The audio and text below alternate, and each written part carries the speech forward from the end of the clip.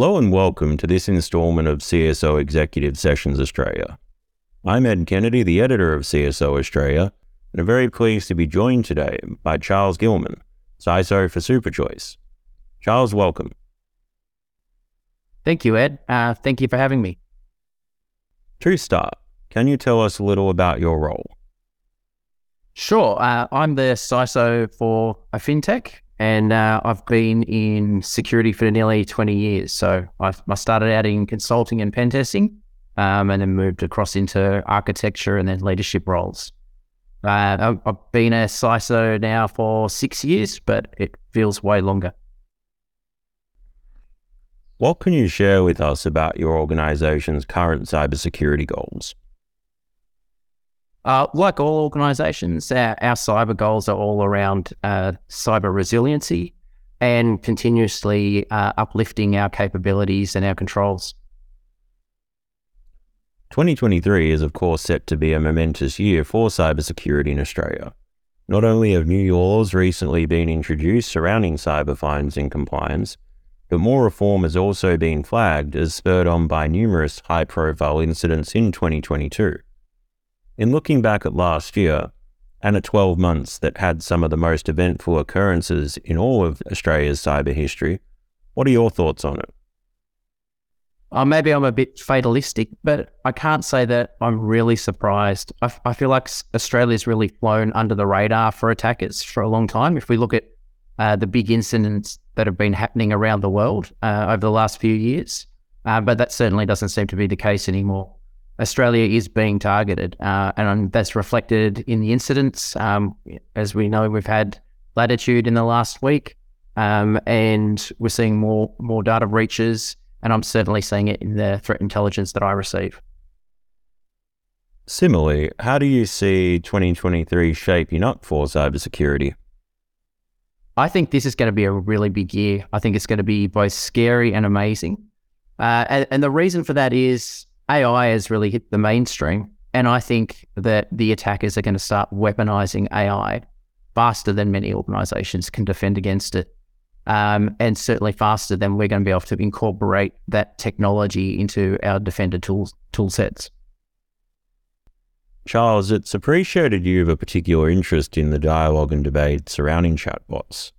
It's fair to say among the cybersecurity community, there's a recognition right now that there's unquestionably both a lot of pros and cons surrounding such tech. We shall indeed have time to get to the positive aspects, but at the outset of this line of questioning, let's look to identify and define the dangers. What dangers can chatbots pose to organizations in their effort to maintain cybersecurity? Yes, I do have an interest in ML and AI. And AI is a lot more than just chatbots. What we're seeing now is ChatGPT is the mainstream face of AI.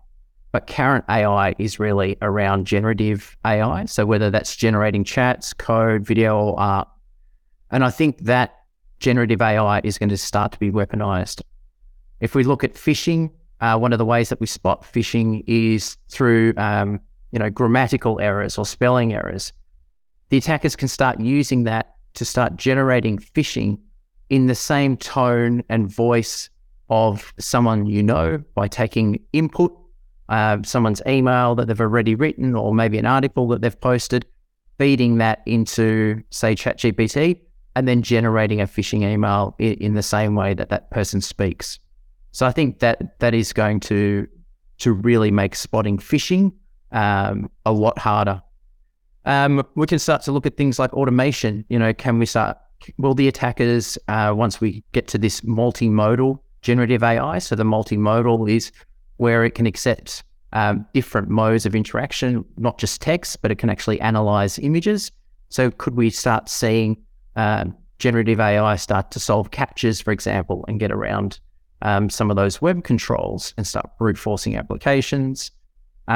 Certainly with social engineering, when you start adding that generative AI to deepfakes, so you're now talking in the same tone as the person that you're trying to impersonate, and then using that deepfake technology, you can start coming up with some really great social engineering attacks.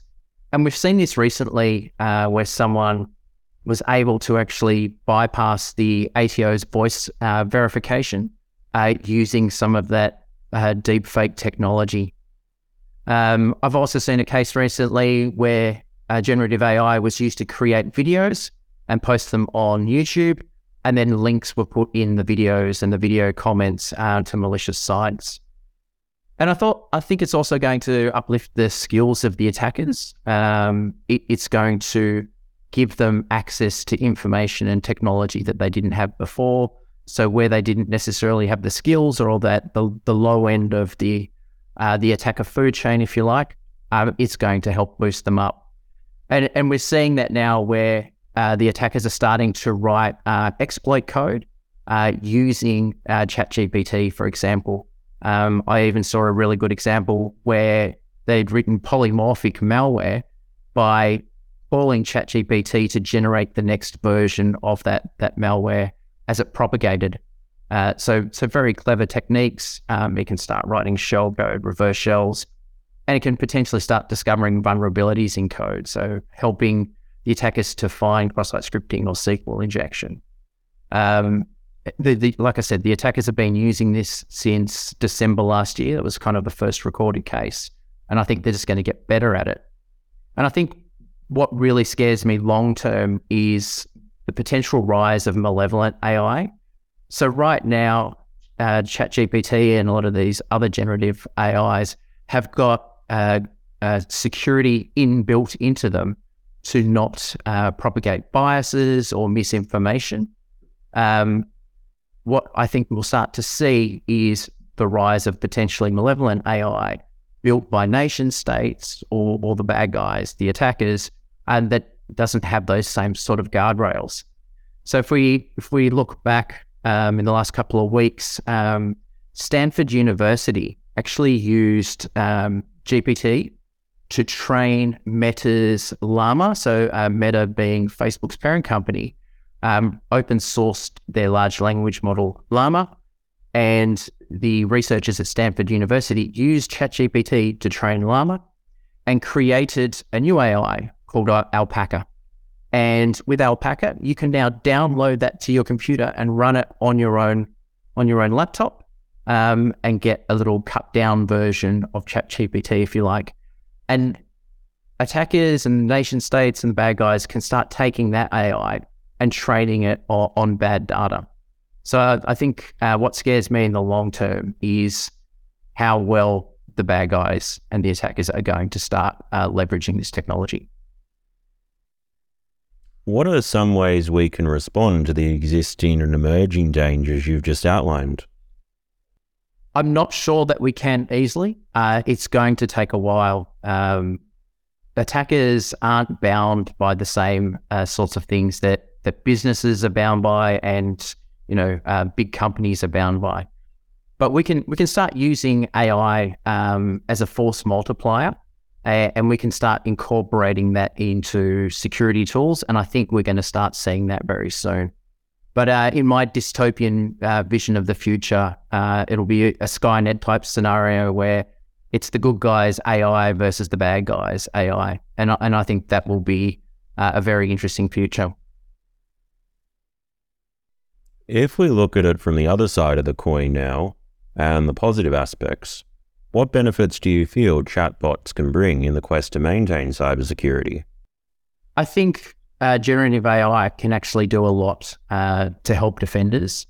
It can certainly help us bridge that cyber skill shortage where when we pair generative AI with a human, we can actually uplift their skills and maybe bridge some of those skills gaps. So if we take the example of a SOC analyst, we've got a level 1 analyst. If we compare a level 1 analyst with a generative AI, maybe they can start operating as a level 2 and a level 2 could operate as a level 3. So we can certainly use it to uplift those skills and bridge those gaps.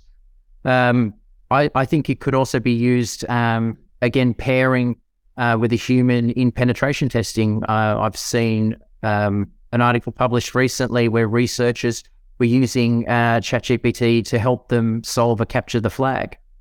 And we can also use it to detect spam and phishing now. While historically we've had supposed machine learning and AI to do this before. Maybe this next generation of generative AI will be able to spot that spam and phishing a little bit better than the previous generations of machine learning. I also think generative AI is well suited to static code analysis. I've already seen people feeding in code with security bugs, and ChatGPT, for example, is able to go and identify the vulnerabilities in that code, which I think is pretty exciting. Another interesting thing that I've seen recently is, which I thought was wonderful from a governance, risk and compliance point of view, lots of us have to complete security surveys as part of third-party assurance.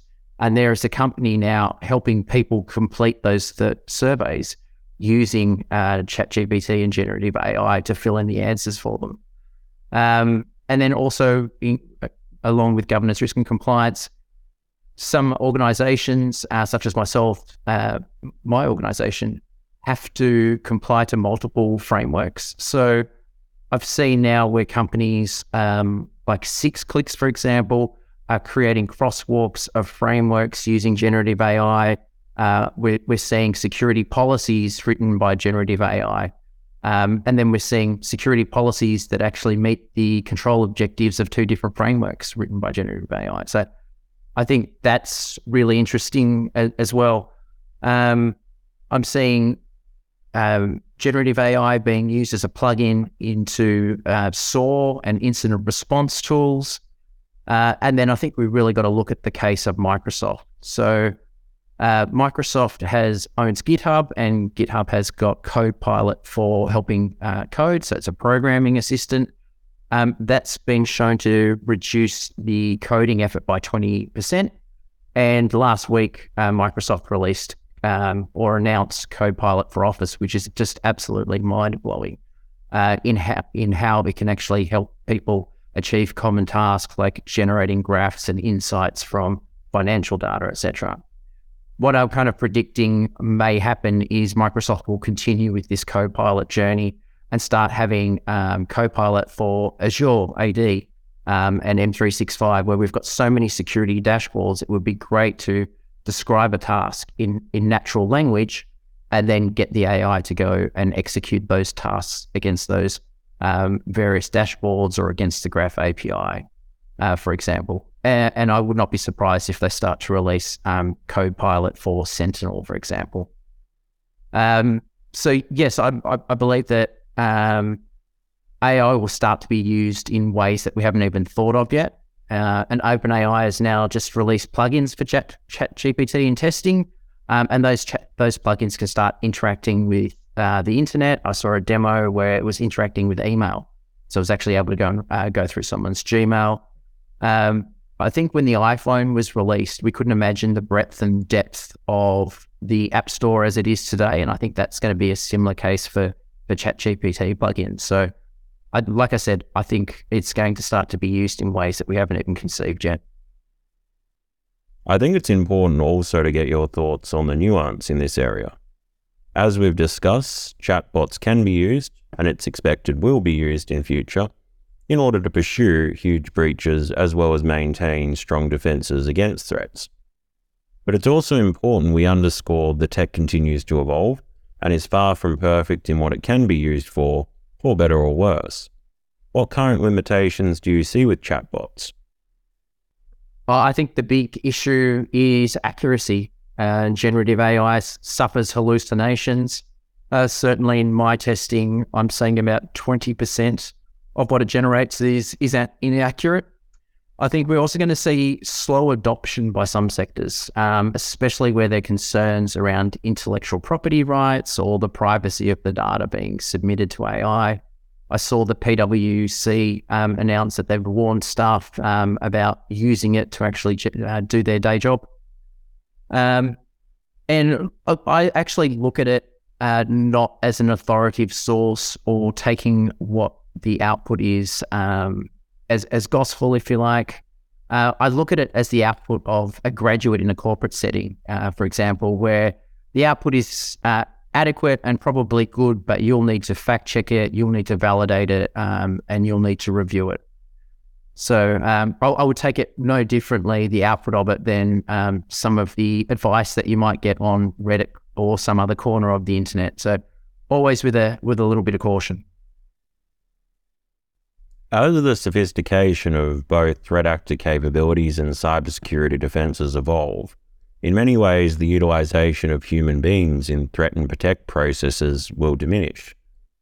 But it's also, of course, the case, as the complexity of technology grows and also branches off into new areas, so too will there be a need for new skills to be brought to the fore by human beings, where they are involved in the process, in order to initiate and administer such tech.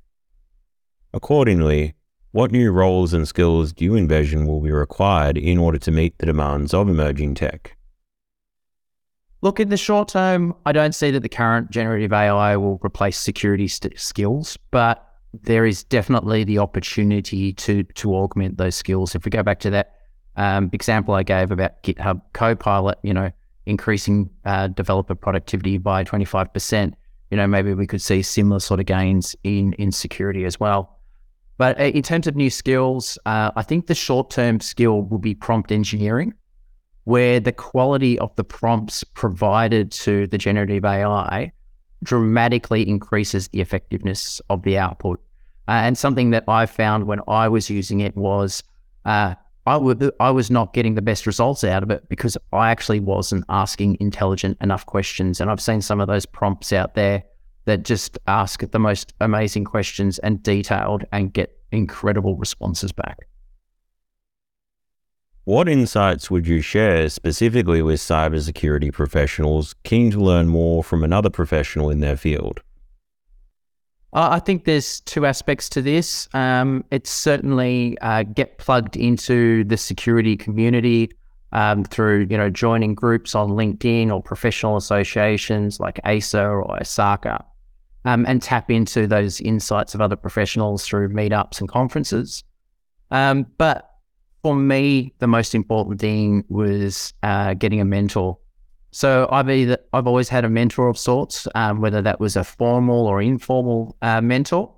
But I think learning from others in our industry and sharing ideas is really important. And so as you rise up in your skill levels, I think you should also look at becoming a mentor, because having a mentee helps you to think about the problem slightly differently. So yes, certainly mentoring and coaching, I think, is a really big one. And with that last question, that brings us to the end of this conversation. Thank you to those in our audience, and Charles, a special thanks to you for taking part in this chat. Thank you, Ed. It was a real pleasure. Just as this has been a great conversation here, please keep an eye out for another installment soon of CISO Executive Sessions Australia.